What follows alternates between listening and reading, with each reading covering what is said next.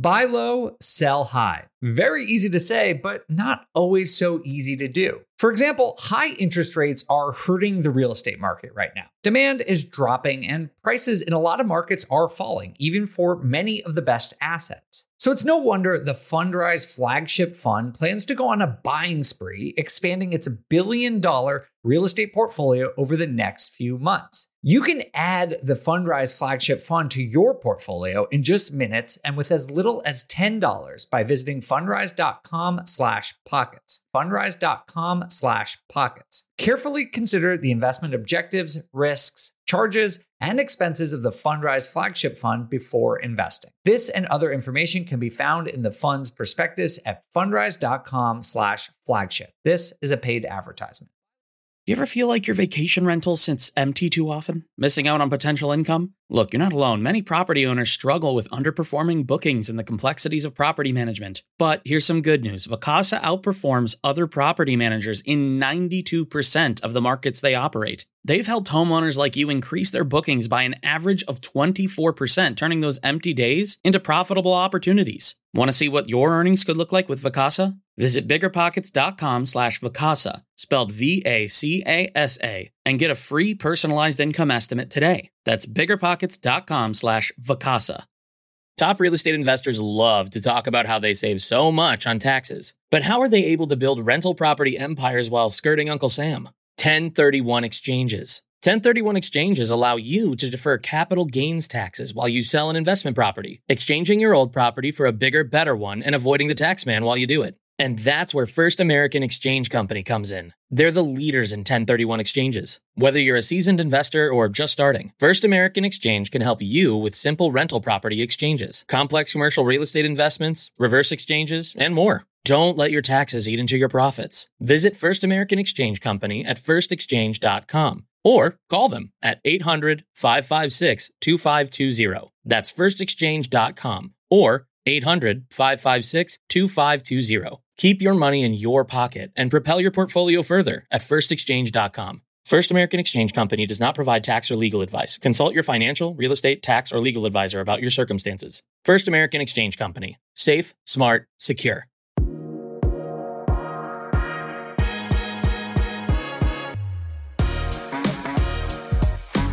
Hey everyone, welcome to On the Market. I'm your host, Dave Meyer, and today we are going to talk about one of the most common questions I get about the housing market and one of the most commonly misunderstood elements of the housing market and the entire investing landscape, and that is the new construction market. Because often, and I am definitely guilty of this, we talk about quote unquote the housing market as if it's just this one big thing and everything in the entire national housing market moves in one direction. But if you're experienced with real estate or you listen to this show, you know that that's not true. When I talk about the housing market, quote unquote, I'm talking about the national housing market. But of course, there are regional markets, and we're seeing that play out a lot right now where super expensive, unaffordable markets like Boise or Austin are starting to see price retreats, whereas other markets like Chicago or Boston are still doing pretty well. So that's one way that the national housing market is segmented. It can be national, it can be regional. But the other one that is not talked about as much, at least on this show and in other media outlets that I listen to, is the difference between the new construction market and the existing homes market. And just to be clear, hopefully this is self-evident, but new construction is just houses that are built and, people buy them for the first time. Existing homes is a home that is already owned by a homeowner or potentially another investor, and they are reselling it. So these are the two different markets. There's new construction and there's existing homes that we're talking about today. And there have always been different dynamics in these two markets. But as we enter this new phase of the housing market, I personally think it's a correction that we're entering. I think it's important to understand how these two markets are different. And, normally on the show, when we generally talk about the housing market, we're talking about these existing home sales. And because this is where most people operate, right? Most investors, most flippers, most wholesalers, and even short-term rental and buy and hold investors mostly operate in this existing home sale. So that's why we talk about it most of the time. But new construction has huge implications, not just for the housing market and for individual investments, but it also has a huge impact on GDP, like the entire US economy, and it even has impact on renters. So we want to talk about this to help you understand where the housing market in general is going. So we're going to zoom in on this new construction question today and fill you in. The other thing I just want you to take note of is that over the next couple of weeks, we are going to have some shows where we're bringing in some guests, some builders, some developers to talk about the current market conditions. And they're going to be incredible shows. These are super experienced, really cool people. But I wanted to give you a background on the new construction market so that when you listen to these episodes over the next couple of weeks, you have a good understanding of what's happening and some sort of the dynamics in the new construction market. So that's what we're going to talk about today. Super excited. I think this is going to be really eye-opening for people to see the differences and how these two markets work. So definitely stick around for it. We're going to jump right in, but first we're going to take a quick break. I'm curious, have you been struggling to keep your vacation rental booked? I totally get it. It's tough to manage and keep filled. But we found something that really works. It's called Vacasa. They've seriously changed the game for a lot of the BP audience. In almost every market they're in, Vacasa manages to fill up the calendar more than anyone else. And get this, the average Vacasa user sees about 24% more bookings than with other managers. That's a lot of extra income. Curious to see what you could be earning? You can get a personalized income estimate right there. I think you'll be pleasantly surprised at what Vacasa can do for you. Check out biggerpockets.com/Vacasa, spelled Vacasa. biggerpockets.com/Vacasa.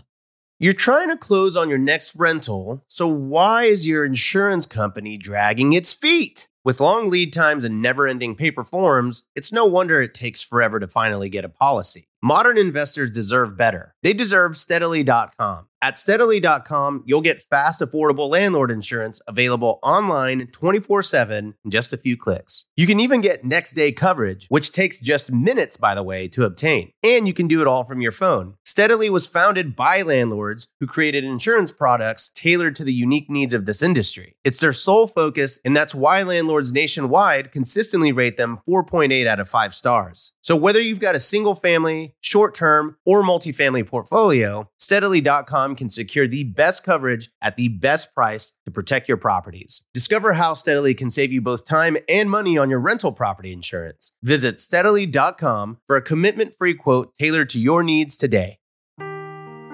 Seeking the truth never gets old. Introducing June's Journey, the free-to-play mobile game that will immerse you in a thrilling murder mystery. Join June Parker as she uncovers hidden objects and clues to solve her sister's death in a beautifully illustrated world set in the Roaring '20s. With new chapters added every week, the excitement never ends. Download June's Journey now on your Android or iOS device, or play on PC through Facebook Games.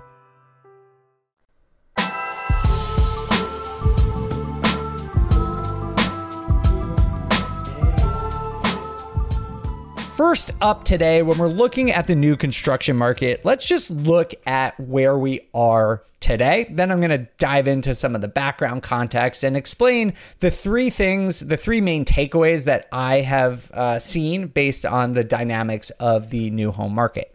So the first thing is, as of July 2022, we have seen that the median new home price, so new construction, fresh off the lot, is $440,000. And that's come down a little bit. It actually peaked back in April, and it is down 4% off of its April high, which is pretty significant, but it's still up year over year. So compared to last July, it's still up 8%.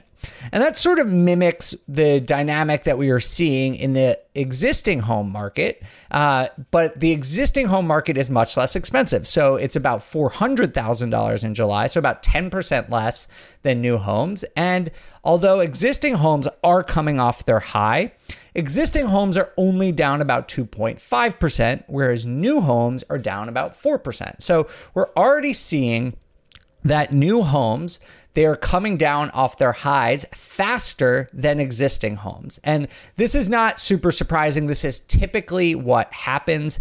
And the main reason it is happening is because the volume of sales is going down. Just fewer people, fewer home buyers out there want to buy new construction. And that's probably because it's more expensive, right? I just told you it's about at least 10% more expensive to buy a new home. And so we're seeing the volume, the total amount of home sales really come down. It was at about 830,000 back in January, and now it is at 500,000. So that is a huge reduction in the number of people who want those homes. That means there is less demand. And as we've been talking about all year, when demand drops off, that's when prices start to fall. And that's exactly what we're seeing, 4% off of its high. Builders are also understanding that there is a lack of demand. And in August, almost 20% of builders said that they are starting to slash prices and they are offering incentives. So this is a big departure, right, from where we were a couple months ago, where people were lining up out the door to get their name on a wait list just for new construction. People were moving into things that didn't even have garage doors. It was crazy. Now, the situation has entirely flipped and it's much, much more of a buyer's market, to the point where back in August, 20% of builders were offering incentives to buyers. They're offering discounts to get people into these homes. And as we'll see over the course of this episode, it's probably just the beginning of that dynamic.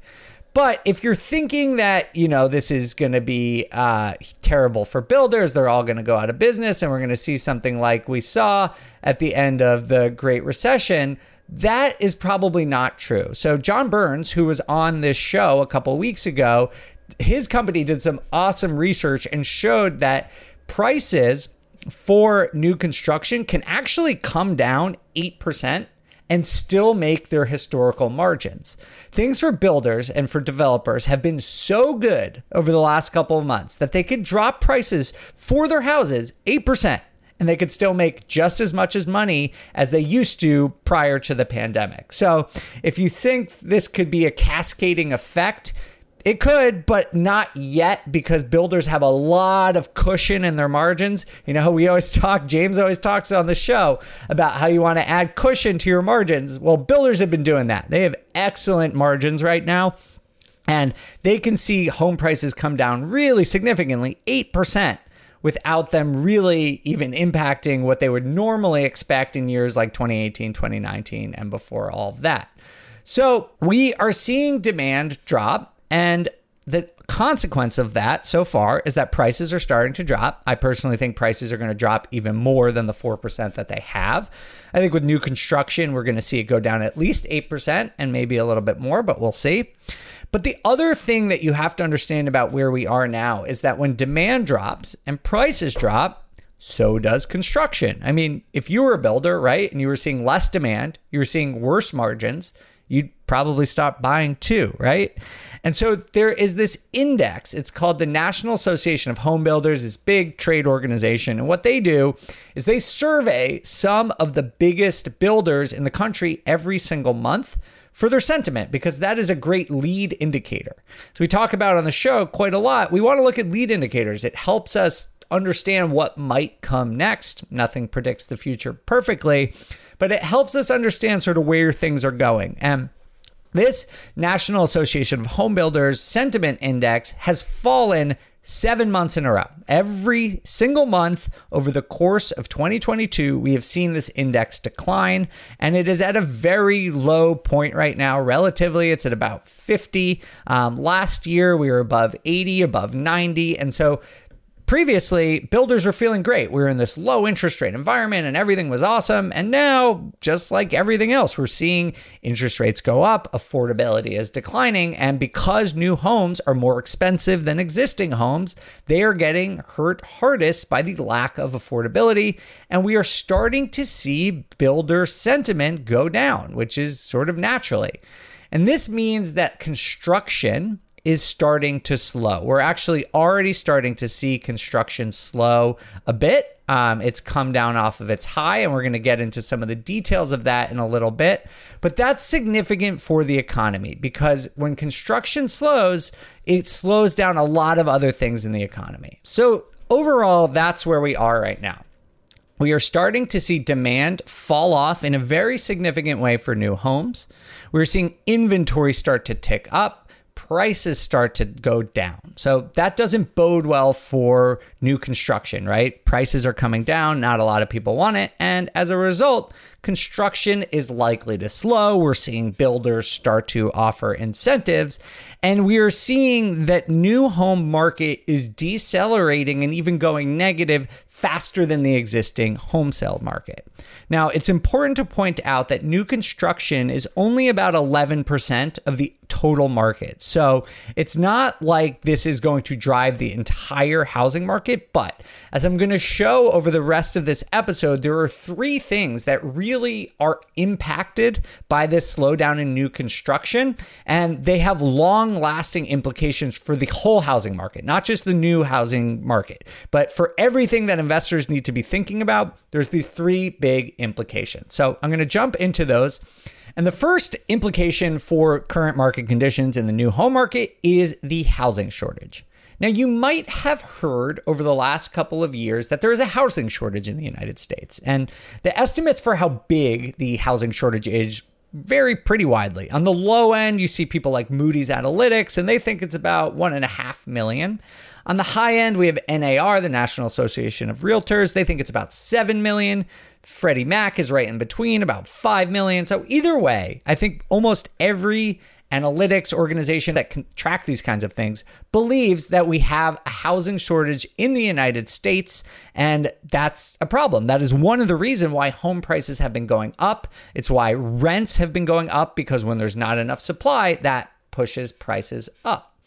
And of course, the reason we have a home shortage is not enough homes have been built. And I know that's probably pretty obvious, but that's sort of what happened. And let me just quickly provide a little history lesson about what happened since the Great Recession. See, construction has basically been on this roller coaster since the turn of the century. And when I look at the total number of units under construction, you see that it's very, very sensitive to economic cycles. So when demand is up, builders build. When demand shrinks, they stop building. And we see this pattern going back basically to every single recession in the 1960s. And this is, again, a great lead indicator. We see new construction start to drop off before we're even in a recession. And of course, right now, we don't know if we're in a recession, but we're starting to see construction drop off. So it's another indicator that we're probably in a recession or close to a recession. But basically what's going on is that when you see a slowdown in economic activity, you see a downward trend in construction. And this normally happens. It's a normal thing. Economies and the housing market are very cyclical. But in the Great Recession, things were way worse. It was sort of this overcompensation. We saw a decline in economic activity, and the corresponding decline in construction was way more than it ever has, right? Like normally in a recession, construction goes down, we build less units, but it's not like we build nothing, you know? That's sort of what happened in the Great Recession. Back in January of 2006, we were building 1.3 million units on an annualized rate, 2.3 million units. In April of 2009, about 3 years later, we were down to under 500,000, right? We went from 2.3 million to under 500,000. That's like about 20%. We dropped 80% off, which is crazy just in 3 years. And this entire industry, the entire construction industry was gutted. People changed jobs. You know, like if you're not building, you go find another job. Construction companies just completely went out of business. And then starting, you know, this happened in the late 2000s, 2010, and then 2011. And then starting in mid 2011, construction started to pick up again. But it was really slow, right? All these people left their jobs. Construction companies went out of business. You can't just like snap and turn things back on. You know, we've all sort of learned this lesson from COVID that like when these machines of production slow down and people change jobs and they do something else, you can't just fire it back up again. And so that's sort of what happened with construction in the 2010s. And Luckily, over the course of the 2010s, we were getting pretty close to historical averages. We were at about 1.7 million, but that's which is still, by the way, I should mention, even at 1.7 million pre-pandemic, that's way below where it was like in the 2000s bubble. But in the last years, it's gone up and we've started to build more and more and more. And now we reached 1.8 million in April 2022, which was great because we were starting to sort of erase some of the housing shortage. But now it's starting to come back down and we're at 1.44 million as of August, which is like sort of the rate we were back in the 1990s. And so this is basically a problem for the long-term housing supply in the US.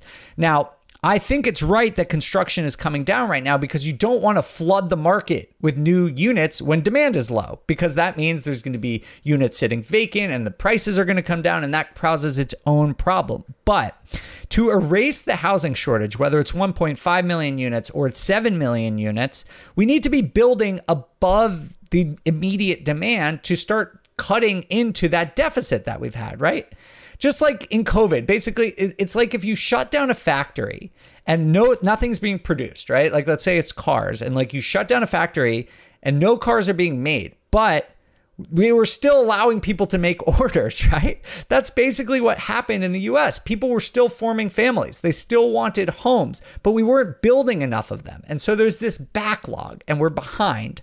And if construction comes down for an extended period of time, that means that we could see the housing shortage prolonged in the US. So that's, I think, an issue long term, because personally, I think, this is just an opinion, it's not a fact, I believe that the levels of affordability that we're at in the US are not good for people, right? It's too expensive for people to buy a home. It's pushing up rent prices to the point where people can't afford it. And that might sound, good for rental property investors, but I don't believe that to be true. I personally prefer a very stable housing market where things go up around the cost of inflation, maybe a bit more, rent grows gradually, and we're not seeing these wild fluctuations right now. And so I believe the US needs more housing supply. That is the solution to these wild swings in the housing market. It's the solution to the affordability problems that we're having. And unfortunately, given market conditions, construction is likely going to slow. Now, there is one encouraging fact that we're seeing here is that although construction starts are starting to go down, single families are down a lot. They're down 16% year over year. So builders don't want to build single families, but multifamily is still up. So that's pretty good when we talk about the overall housing supply, that people still, largely, myself included, believe in the long-term viability of multifamily investing. And so although it's slowing down, builders are still building that. One reason is because there's more margin for error with multifamily. And the second is it takes a long time to build multifamily. So if it takes 3 years to build, a new apartment complex from permitting to, entitlement, permitting, building, all this lease up, all these things, maybe they're foreseeing that we'll be in a different economic cycle. Things will start be growing again 3 years from now. Not a bad bet. So I think that's encouraging for the housing shortage, but it's something to look at. So that's my number one takeaway, is that for now, it's unlikely we're going to see a lot of progress in increasing the total amount of housing in the US. And that puts upward pressure on the housing market over the future. As long as we are undersupplied, there will be this undercurrent of upward pressure on housing prices, even all other things considered, right? So that's just something to consider. That's number one. The second thing that I think you should take away from this market conditions is that economic activity is really driven by construction, like to a really remarkable amount. So there is this study, again, by the National Association of Home Builders that shows that housing's combined contribution generally contributes 15 to 18% of GDP. That is huge. It's 15 to 18% of the entire country's economy is depending on housing. And they actually broke it out in two ways, which I think is super cool. The first is residential investment. So this is 3 to 5% of GDP, which basically includes construction. So this is construction of single family residences, multifamily, remodeling, manufactured homes, brokers' fees. So this is basically the building and selling of new houses and major renovation. So that's 3 to 5% of GDP. And so we're starting to see that decline, and that could impact GDP. Another indication that we could be heading towards a recession or might already be in one is because construction is slowing down and it is such a major driver of GDP. That is something to consider. The second way that housing contributes to GDP is consumption on housing services. So this is like rent and utilities and that sort of stuff. And personally, I don't think that's going to be going down as much. If we do enter a major job loss recession, we could see that slow down. But for now, and the purposes of this episode, I really just want to point out that residential construction is probably going to come down. Rent, even in recessions, usually doesn't come down very much, maybe a little bit, but not as much as housing prices might. And so that is something to consider, is that if you are concerned about a recession, about job losses, that sort of stuff, construction is going down, and that could bring other sort of tangential parts of the economy down with it. I'm not talking about a crash. We're talking about a couple percentage points, but there could be some, construction related job loss, and some of the other industries that surround construction could see sort of this ricochet domino effect thing. The third thing, so the first thing again was the housing shortage. Second thing is GDP. And the third is sort of speculation on my part, but I wanted to bring it up because it's something I'm sort of interested in, and that's existing home prices. So this is anecdotal, again, not scientific, but over the course of history, there has been this spread between the pricing of new construction and existing homes. And previously, it could be up to 30%. Sometimes it's about 20%. But recently, back in 2018, it was about 25%. So if you were going to buy the median new home, it was about 25% more expensive than the median existing home. And that's pretty significant. 25% is a lot, right? If you're buying that's the difference between a $400,000 and a $500,000 house. So they're less expensive to maintain. So that's good, but you have a bigger down payment, that sort of thing. So that's a big premium. But the spread between new and existing homes has really, really compressed over the last couple of years. And that's happened for a few reasons, mostly because there's just not a lot of inventory for existing homes. And so existing home prices have gone up. But all things being equal, new construction tends to be better, right? Like, at least for me, if I was buying like a 3-bed, 2-bath house that was 2,000 square feet, the suburbs, and they're both like similar houses, I'd choose the new one, right? It's probably better building quality, new materials, things that aren't used, they're in better condition. But right now, the premium is pretty small. So it's like there's only an 8% premium right now. So it's only, it used to be about 25% more expensive to buy a new house. Now it's only 8%. And we're starting to see these concessions come in. And so this is just my theory, but as new home prices start to come down, it might suck some of the demand out of existing home sales, right? Because if builders are offering these incentives and you can get a new home for very little more than an existing home, that could suck some demand out of the existing home market and have existing home prices fall a little bit more than they used to be. So I don't know if that's true. This is just sort of a theory. It's not a dynamic that I've actually seen before, where we've seen new home prices so close to existing homes. So that's something to keep an eye out for. Again, it's not scientific. This is just my personal opinion and something that I'm kind of interested in. So that's what I got for you today. Hopefully this is a useful background for you. Just to summarize what's going on: new home sales, existing home sales, very different markets traditionally. What happens in one doesn't necessarily happen in the other. And we're already starting to see that prices in the new home market are falling faster, inventory shooting up a lot faster, and we're starting to see a correction there more quickly than in the existing home sales market. This has huge implications for the economy because construction is a major driver of jobs and GDP.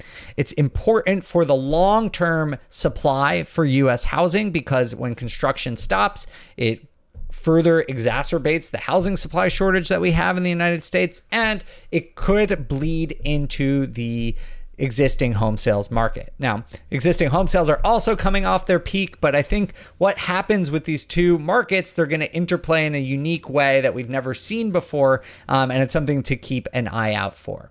Hopefully this is useful background for you, because over the next couple of weeks, as I said at the top of the show, we are going to have some new people, some builders, some developers talk about the state of the construction industry. And I want you to understand, even if you don't buy existing homes, why this is important and why it matters for investors, even people who only rehab homes or buy existing home sales. I want you to understand that what happens with builders, what happens with developers, and in the new home sales market does impact the entire housing market and is super important. Thank you all so much for listening. I always appreciate you giving us feedback. If you want to do that on YouTube, it's a great place to do that. You can also hit me up on Instagram, where I am at the Data Deli. And if you like this episode or just love On the Market, we really, really appreciate if you give us a 5-star review on either Spotify or Apple. It's a huge help. Thanks again for listening, and we'll see you again next time on The Market. On the Market is created by me, Dave Meyer, and Kaylin Bennett. Produced by Kaylin Bennett. Editing by Joel Esparza and Onyx Media. Copywriting by Nate Weintraub. And a very special thanks to the entire BiggerPockets team. The content on the show On the Market are opinions only. All listeners should independently verify data points, opinions, and investment strategies.